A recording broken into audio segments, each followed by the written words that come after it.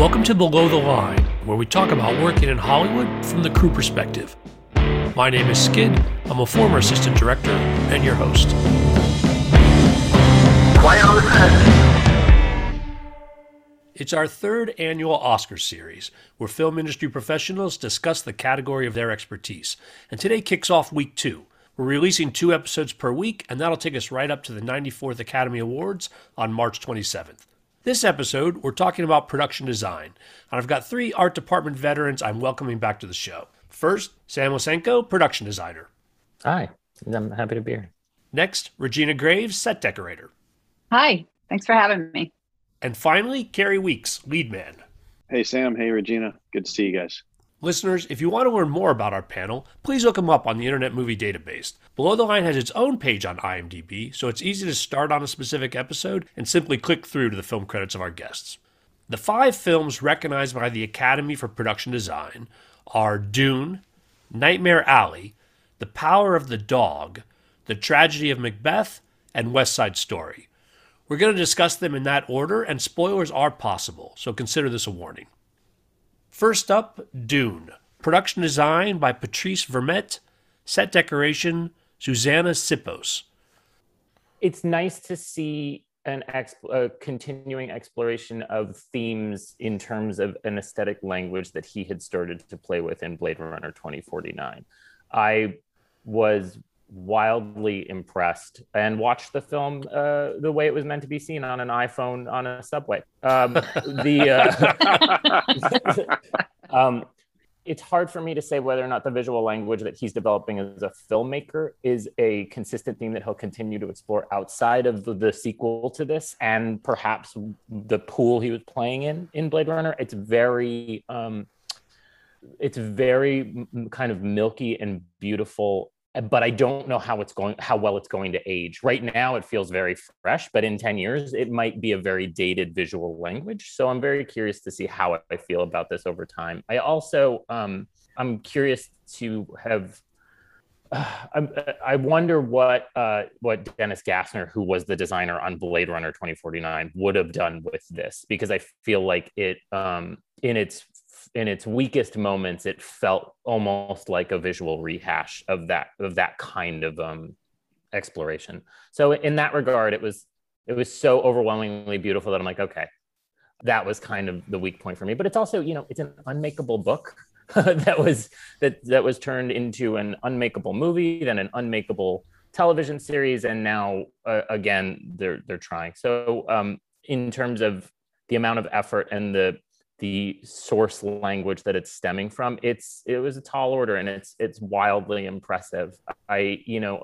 There's only so much you can say about something in which the consideration has to shift in prep from an overwhelming environmental attitude towards production versus like how much of this language we have to deal with in post-production. But some of the smaller set pieces, the ones that I like the most, are the ones that he also had done in Blade Runner, which is kind of those stark stone walls with light casting across them and stuff like that. That's the stuff for me where it's revelatory. And then everything else is just kind of unnecessarily grandiose, I think. Mm-hmm. Quick question. When you reference Blade Runner, are you referring to the second Blade Runner that came out a few years ago? Yeah, Blade Runner 2049, his Blade Runner. Yeah, which... Okay. Denis Villeneuve's Blade Runner, right? Right, so sort of, you've seen some of the same visual language there.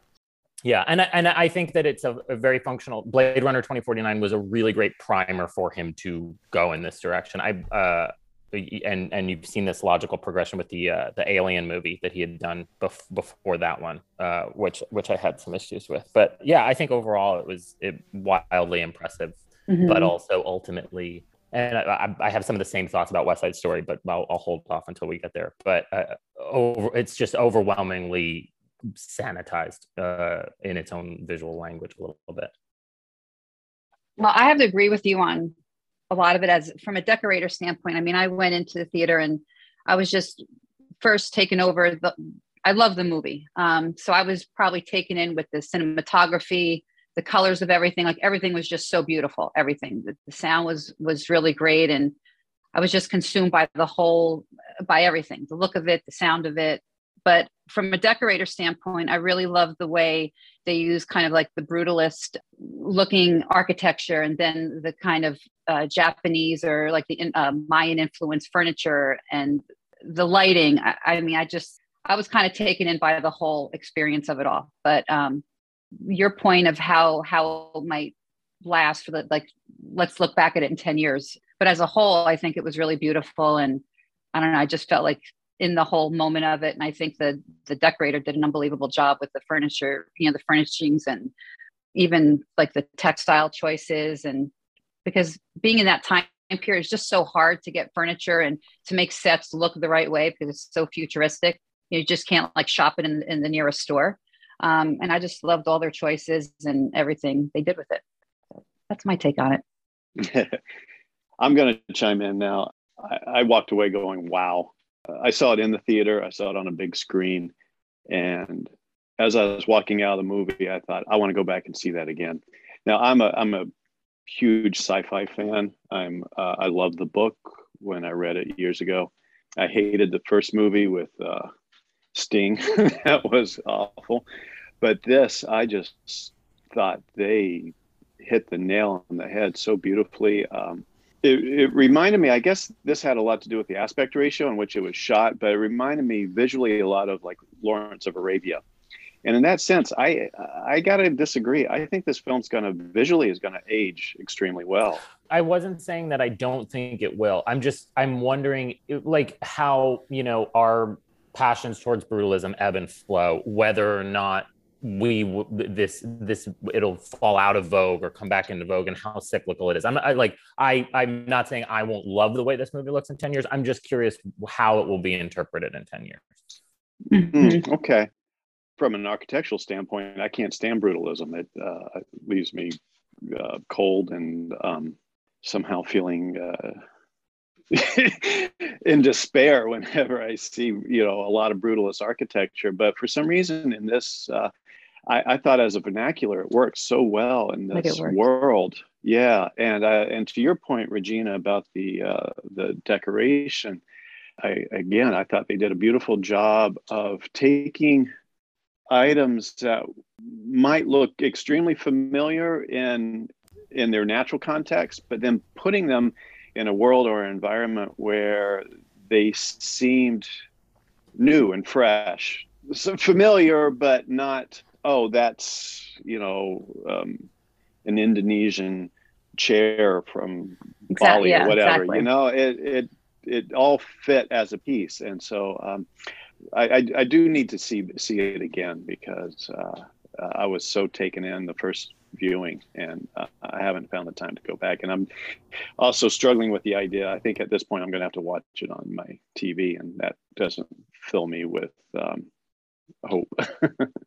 There was a beautiful approach towards these kind of stark interior spaces, but like ornate carved furniture pieces and stuff in which there's this gorgeous juxtaposition between kind of organic matter and negative space. I thought that was really effective. Mm-hmm. If I had the wherewithal, I would love to do a Blade Runner 2049 Dune double feature and watch them both on the same day. Yeah, I'm going to have to go back and see Blade Runner 2049. I had a lot of issues with that from a narrative standpoint, but visually, I remember it being, beautiful. So I'd like to see that again. That's a good point.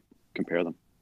What is interesting, Sam, that you pointed out, there's a similar visual style, but we do have a switch of production design between these two films, and not familiar with anything behind the scenes there, but Denis Villeneuve is clearly the through line on some of these issues you're talking about.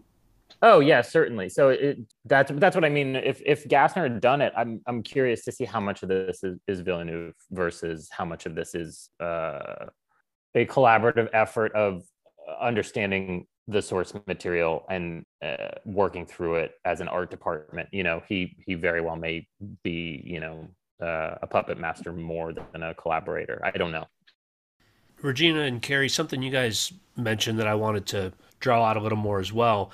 You reminded me of a conversation we had last week with the costume design, where they talked about, even though this movie is set far in the future, you see threads and interpretations of current looks in the sense that it's not blown out futuristic. And when you guys were talking about the choices of the furniture and set decoration in general. It sounds like there's a similar idea that it's sort of a future, but it's not unknown to us.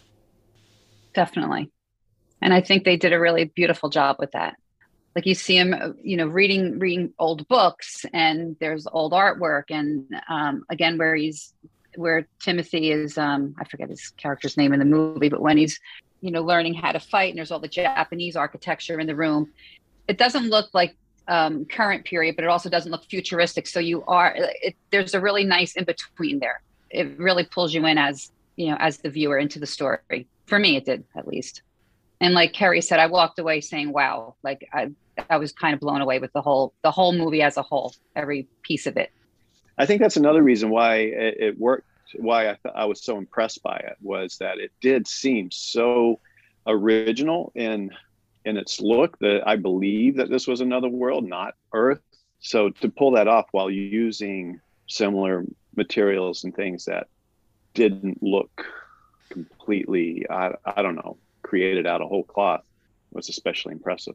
There are moments in it where you can pause it and look, and there's bookshelves with books. Like they're not completely alien, which is it's a really interesting approach. Yeah.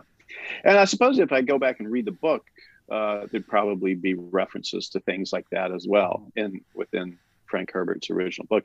You brought up an interesting point, Sam, which was, and I was trying to do a little research on this just before we got on, about where the line was between reality and the digital post effects that they put in.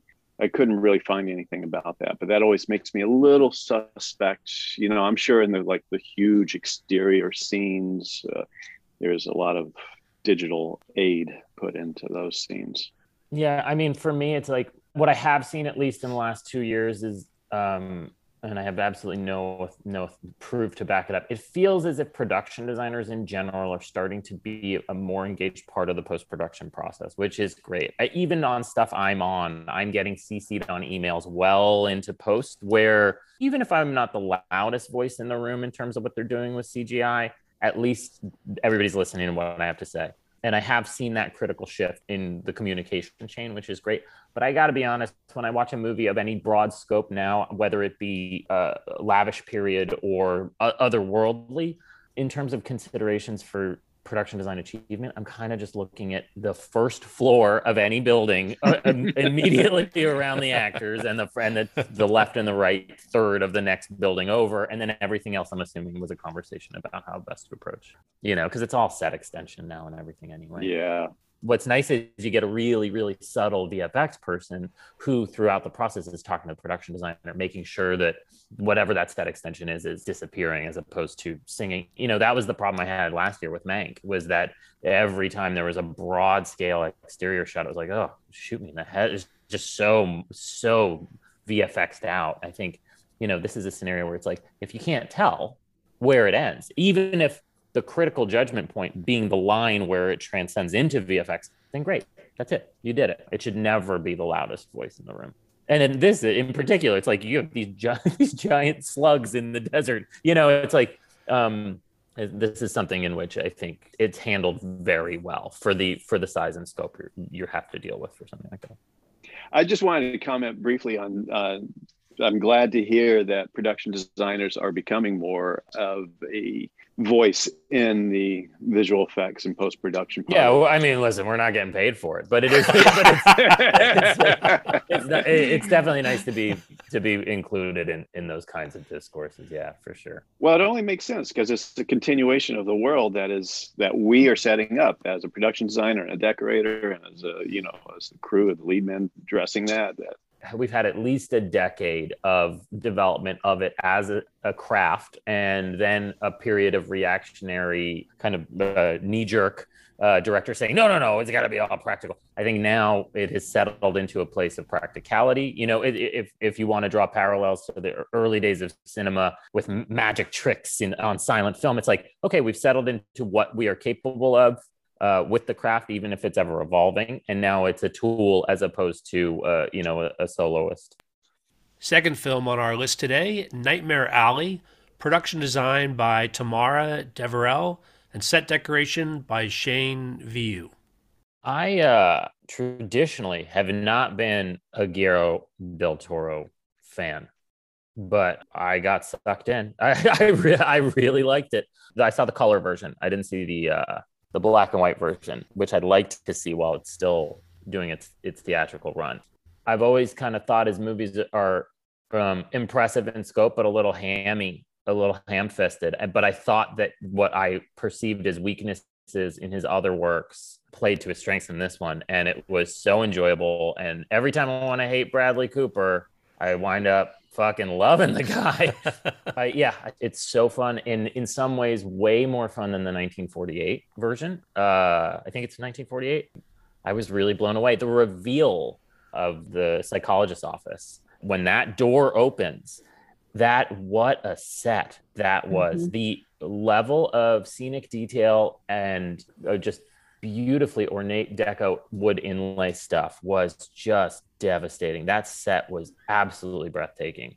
Yeah, I was really blown away. It was consistently a very fun and enjoyable experience in which the nod to old Hollywood is prevalent in the look the entire time, but never overwhelming. And that's pretty tough to do with a freak show circus movie. I was really, really impressed.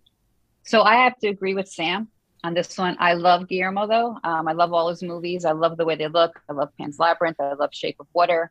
That would be like my dream to work on one of his films. Nightmare Alley, from start to finish, it was just like every scene it was just beautiful. One was more beautiful than the next. I love the whole creepiness of the show, the circus, all the homes, Toni Collette's house, the backstages of all the circus. The Art Deco was to die for. Like you said, that office, Cate Blanchett's office, was just unreal.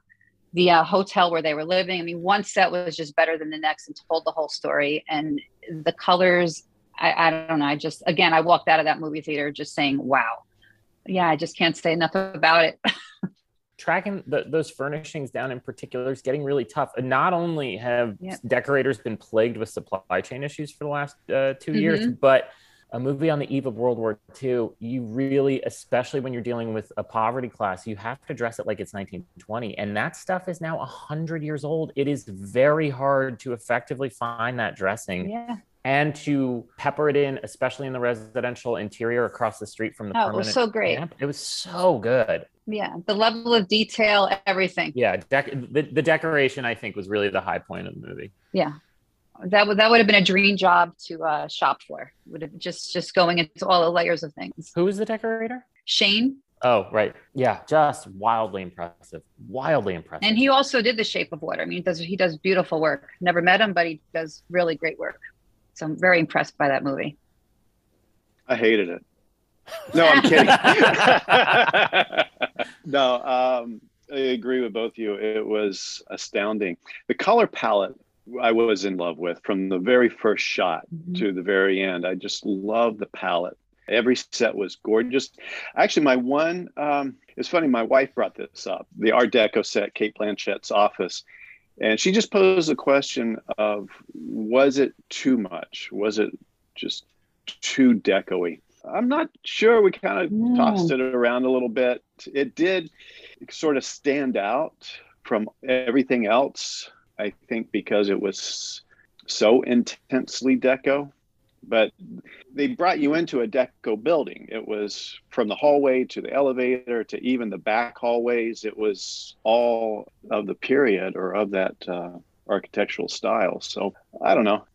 As a showpiece set halfway through the movie, it's not, I didn't subconsciously take it in as what a realistic deco interior space should have been. And instead it felt more like we're in a movie. The approach felt more intentionally cinematic and hearkening back to movies of the 30s than an actual interior space. And for me, I didn't necessarily bump on it. I think your point is incredibly valid. And yes, it's absolutely over the top in terms of scope, but it's also a really fun interior to spend 30 minutes of the movie in. So in that regard, especially since we've been subjected to such poverty and it's such a critical high point for his character financially, that it's so nice that it is such a juxtaposition from the beginning and the end of the movie.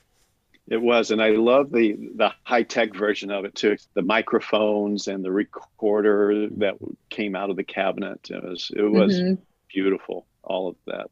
Yeah, it had like that ode to like a film noir movie. So I just like the whole, and I could see how you saying like it might have been a little bit too much, but I think it fit perfectly in that film for that character, and it just worked.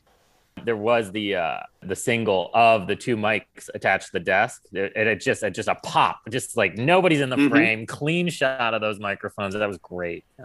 I love that. Yeah, like His Girl Friday or something. Yeah. And Regina, when you're talking about the character decision, so except for her introduction, I believe that all of Cate Blanchett's scenes take place in that office. And so would it be a character decision to decorate it the way it did? In other words, is it meant to say something about her? And would that be a discussion they would have had? I think so. I think that the office, because it centers around her and she's a woman and she's powerful and she's also very well put together and has style. I think all of that kind of translates in that office. And again, it's a juxtaposition of how his character, he came from nothing and he was in the circus and they have no money. And then it's at his high point where he's making the money. I just think it all fits, the colors, everything. But it would definitely be a conversation. Don't you think, Sam? I think it would be a conversation with the director and how that character is viewed. And yeah, of course. I'm sure there were countless conversations about she's a predator, we're in her cage now, and visual parallels between that and the geek cage stuff. I'm sure that was a consideration. To what extent it was executed is a little hard to say, because to me, it didn't feel like anything other than a high deco interior office. I'm sure the casement glass windows or something. It was like, oh, it's like prison bars, all light. Who knows? But yeah, there's definitely this sense of, we're in the hornet's nest. That if my cursory 3 a.m. viewing of the movie is any bellwether, I'm sure they verbalized it on set. As you referenced at the start, Sam, this film was released first in full color and then later in black and white. As a production designer, what's your reaction to that? He and his DP had been talking about potentially shooting this in black and white, and then decided against it when they started doing camera tests. So I believe that, from what I understand, they were checking monitor for both, but they were lighting for color and then did a complete second color correct for black and white after the thing was in the can. So I don't doubt that they were probably being considerate of both. In my experience, I think that black and white, I would approach black and white with a sensitivity to color anyway, knowing that I have more latitude. Black and white is, you have a language in which you can push further with color, because really rich silver tones will sing. So it's safer to probably address it for color, knowing that you can get more out of it in post with black and white if you head in that direction. But from my understanding, they were doing both at the same time. Well, thanks for those insights. The third film on our list is The Power of the Dog, production design by Grant Major and set decoration by Amber Richards. So like I said in the beginning, I saw this movie 3 times. It's probably my favorite movie of the year as far as like story and everything. Well, maybe not. It's just so hard this year. There's so many good movies. But the design on this, I was really taken with because of its film location. I mean, it's set in Montana, but they filmed it in New Zealand. I love the fact that they built this home in the middle of New Zealand to look like Montana, and it's just so austere. And I love the way it's decorated. It's just so, it's big, it's grand, but it's kind of like empty. And it just evokes the whole feeling of the movie for me. And I love I don't even know, the barn, Rose's, the little city where Rose has her bed and breakfast. That was all built, I'm pretty sure. And her little bed and breakfast was all kind of like these found objects, but it was so beautiful. Again, this movie was another one that just sucked me in from beginning to end. The way it looked, the way it was shot, everything about it. As far as the design standpoint, I really can't chime in on the technical parts of it. I know that they built everything. I know that they only built the house up to the second level because they ran out of money or they didn't have enough money, and they put the steeple on at the end. That they used like this craftsman style home that's really seen only in the East, but because this family, I guess, has a backstory, and they are originally from the East Coast and then came into money, supposedly, and the parents built this house out in Montana. It has all these kind of like Eastern influences into it. Then the home was like left to the sons, where they also have like this kind of weird backstory, I guess. And that's why they sleep in a bedroom together instead of having separate rooms in this huge house. But the house is grand, but also feels kind of like cold and empty the whole time. And I guess it just points to the whole storyline. And I think it was done very well and very beautifully. I too love this movie. I'm a big Jane Campion fan anyway. The house was amazing. It almost felt like they took the cold expansiveness of the Montana interior and somehow put it inside the house. When you stepped inside the house, it didn't feel like you stepped into a warm, safe enclosure. It still felt slightly threatening, very threatening actually, inside that house, particularly when Rose was there. But even with the interaction between the brothers or the help, there was just this underlying feeling of tension and potential violence that somehow came out in the sets as well. Great movie, great casting, beautifully shot. I got a question though for you. Somehow when I found out that, it was shot in New Zealand, I always get a little, I always want these things to be shot in the location where they're supposed to be. Does that ever bother you at all, Regina or Sam? Sometimes it does, but I was listening to a really good podcast between the designer and the decorator, and they were talking about filming it where it was. And they were saying, Jane had visited Montana, Grant was saying, and because Montana's changed so much, and they wanted this kind of landscape from the 1920s and they found it, in New Zealand, that Montana wasn't going to work for them. And I'm sure it's probably a little bit more convenient to shoot it in New Zealand because that's where they all are from. But yeah, sometimes it does bother me. I hate when a movie is supposed to be set in New York. And as New Yorkers, you can tell it's not shot in New York. It's in Canada or Atlanta or somewhere else.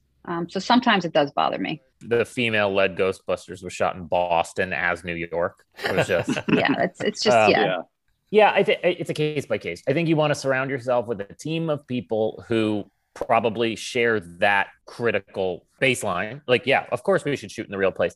When you're dealing with broad landscape stuff, finding old growth tree line is very complicated in the eastern half of the United States in particular. And as you head out west, so it's very hard. If you're doing Abe Lincoln film, Kentucky looks nothing like what Kentucky looked like. And part of that is radical changing of the age of the trees. So stuff like that forces you to push. I think I'm a born and bred New Yorker, but if you tell me we're doing 1940s New York, I'm probably going to want to look at Hoboken. I think that it's probably a case by case. So I don't want to poo-poo it inherently.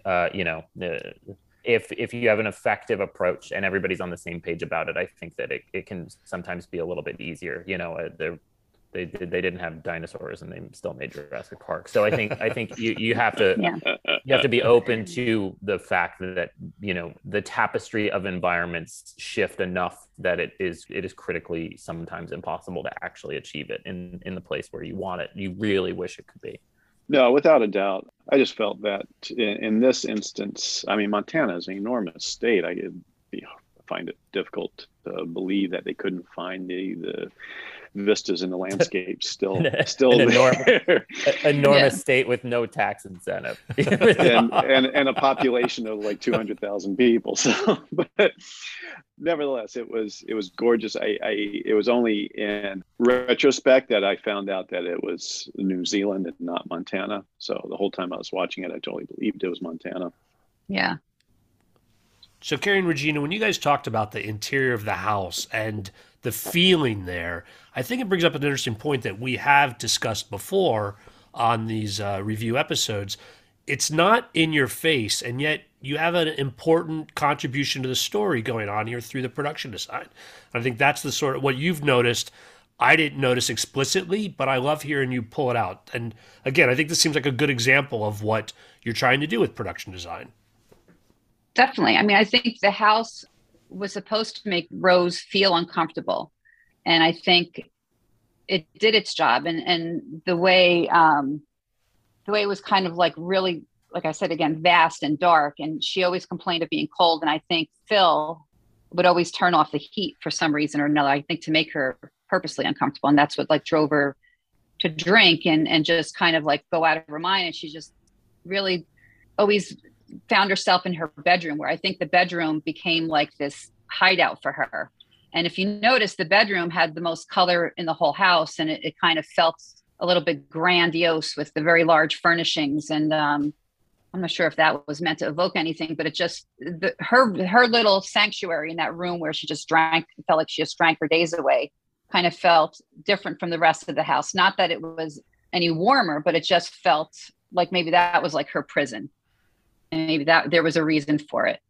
And like Kerry was saying before, how the Montana, the landscape, you always felt that inside the house. I also think there were a lot of great shots of when you were in the house, you see like this vast landscape outside, and you see like the darkness, and then you see through the window and you see like the bright landscape. I think there was maybe a reason behind all that.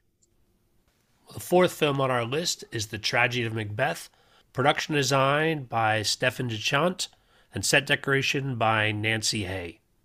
And haze and fog provided by what a good looking picture though. My goodness, it is so heavily steeped in kind of Passion of Joan of Arc, Carl Dreyer baseline rules of old cinema that it is shockingly beautiful. And I think it's, for me, it is one of the finer examples of collaborative efforts between production design and cinematography, because composition of those frames is so integral in a stage play theatrical sense.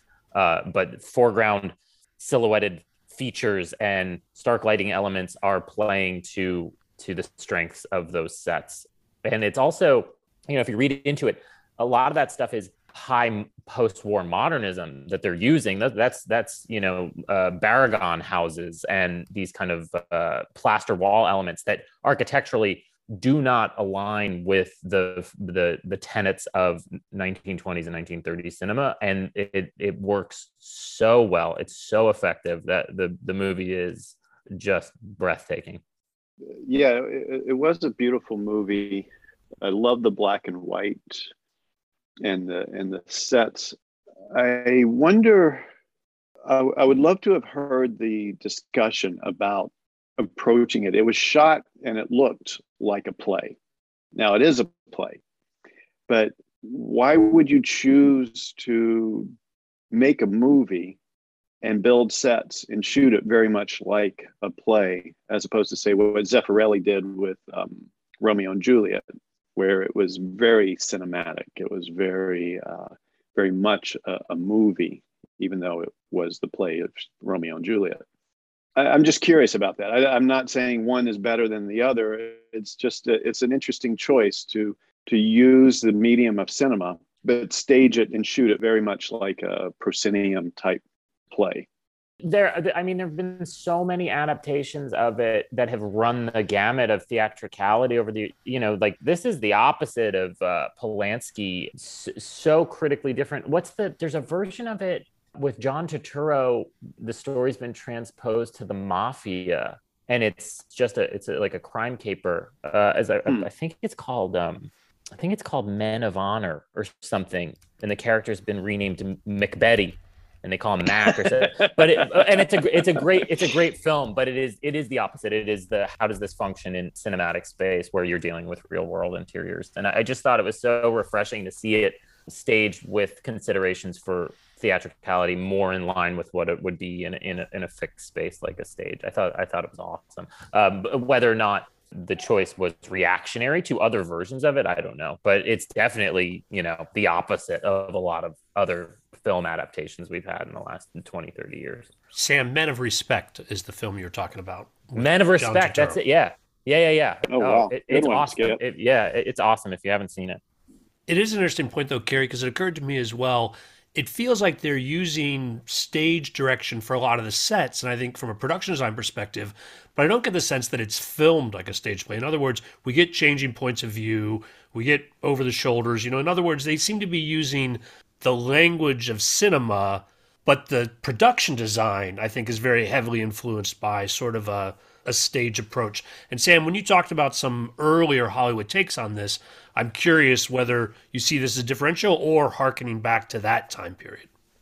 It is so apparent that Carl Dreyer's films and Murnau and some of the high German silent film is heavily influential here, and some of that stuff functions in a similar capacity. I haven't seen Passion of Joan of Arc in years, but I do recall it being staged in a similar way. And to a certain extent, the practicality of that staging was because moving the camera was a new thing. Like, you know what I mean? Like when Murnau does these incredible tracking shots in Sunrise, it blew people's socks off because nobody laid fucking dolly track before. So I think to the extent that it was a novelty and an exploration of medium then versus a reappropriation of that visual language now, I think that's a debatable topic. They may have, as a team, when prepping this, just watched that stuff and fallen in love with that language and said, this is an effective medium by which we can communicate idea without it being the revelatory process of movie making in a new way.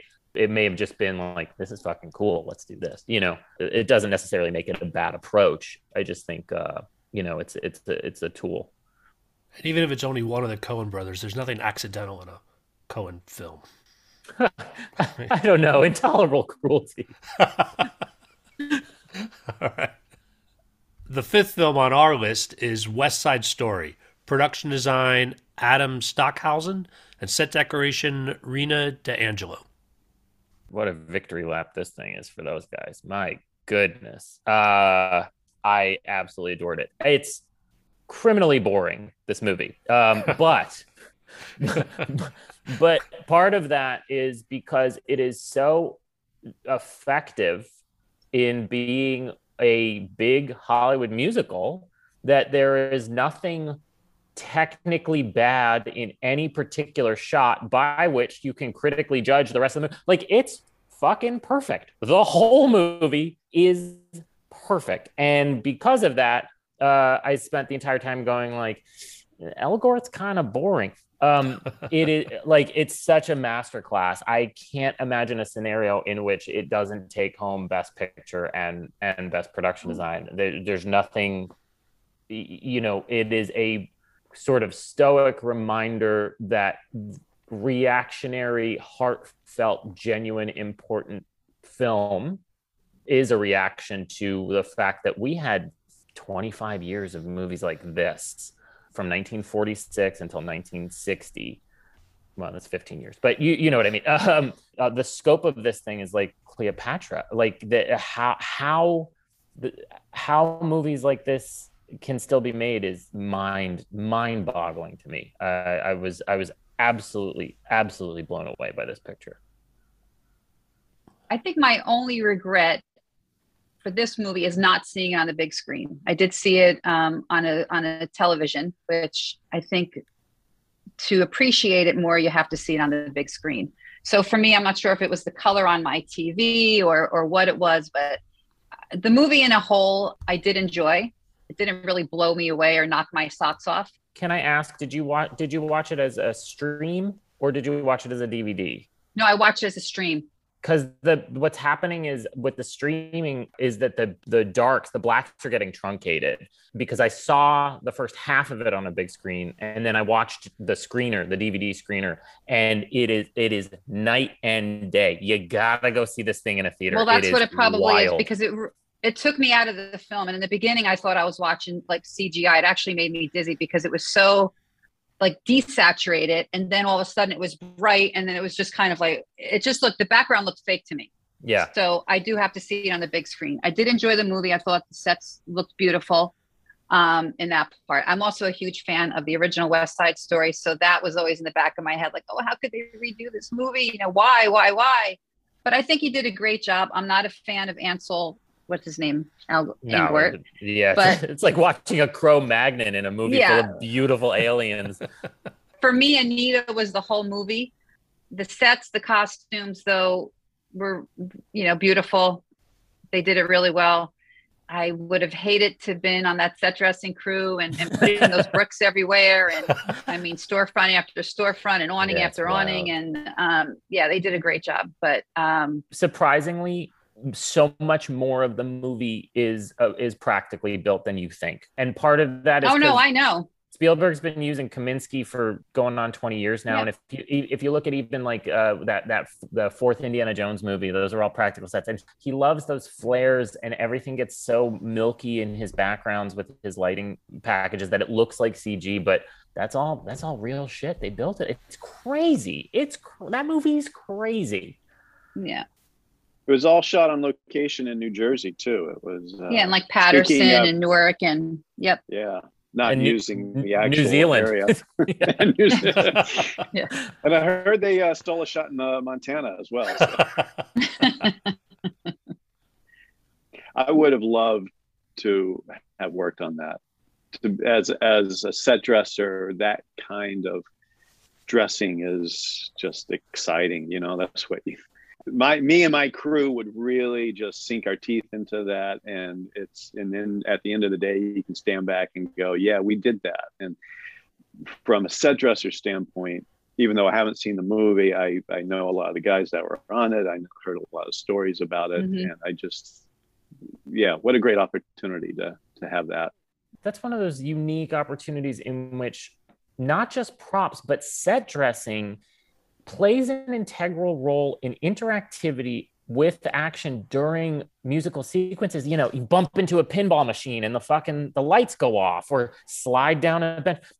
These construction and set deck related elements needed resets like they were props because of action during musical sequences that is all timed out. The logistics behind that stuff, that has to be mapped out with timing, with sensitivity towards playback. Like I can't believe they made this movie. It's crazy. It's such a movie. It's such a movie in such an impressive way. What a masterclass. What a masterclass. I just want to call out Phil Canfield and his crew. Yeah. I was going to say that to you, Kerry. I was going to say, give Phil a call. He'll tell you some really good stories, because I just worked with him recently and he told me all about it. They had some really hard nights. Hard job. I bow down to Phil and his crew. Yeah. He's like, top tier, and nothing but respect there. Yeah, they did a good job. Awesome. Great job.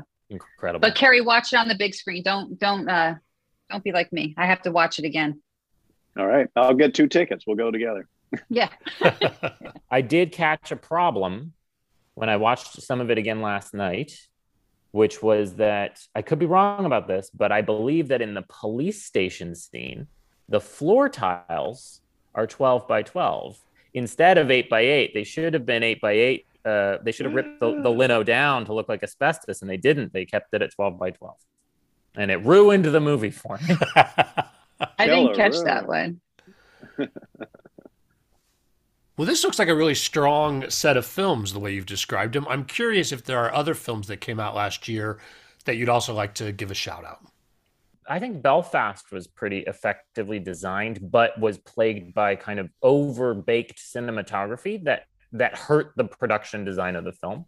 I think if there had been a more subtle hand in terms of the look of that movie for camera, that I think more attention would have been paid to the production design. Some of it wasn't perfect. I didn't like the living room of the house, but I thought overall that was a pretty fantastic looking movie. And as much as I was making jokes off the record, the scope of King Richard was pretty impressive. That in terms of what was necessary, it is period, even though it's relatively subtle. But that was a fantastic film, and probably a bit of a bear to get right, especially when there's a historical record that is that easily accessible and that much to live up to, and that relatively proportionally recent. It was well considered and really well executed. And there's a lot of logistics, especially during COVID, behind doing crowd work like that, and all the tennis court stuff. So those two I thought were moderately impressive as well. For me, I thought it was a really exciting year for movies. Great year. Couldn't watch enough of them. But going back to some that I think I would have liked to see in the category, maybe instead of West Side Story. Sorry, Sam. I would have liked to have seen French Dispatch. I think that was totally overlooked. I didn't really love the movie itself, but I thought it had a great look to it, but all Wes Anderson movies do. And I think Rena and Adam did a great job on that because everything was kind of like a little vignette of these different sets, and they went back and forth from black and white to color. And I just thought it was really beautifully done. It's not nominated for Best Animated Feature? No. No, but it was nominated for a BAFTA, which I'm glad they got that award in. I did like the way Belfast looked. I thought that was a really beautiful movie again. And I love the way when I found out that they built that whole street. I think that was a big undertaking. Did like King Richard. And I think those movies get overlooked because it is a period film, but it just seems, like 2000, 1990s, like those movies get overlooked. They just people don't put those in the category of like best production design. I don't know why, but they should be. I did like Cruella. I thought Cruella was a good looking movie, fun movie to do. And Cyrano wasn't the best movie, but it was beautiful looking. Those are my picks. I might have missed a few, so if I did, I'm sorry to the people out there. I don't have much to add to that. I have not seen most of those movies. French Dispatch is the only one that I thought probably should have gotten the nod that I had seen. But yeah, so I agree with you on that, Regina.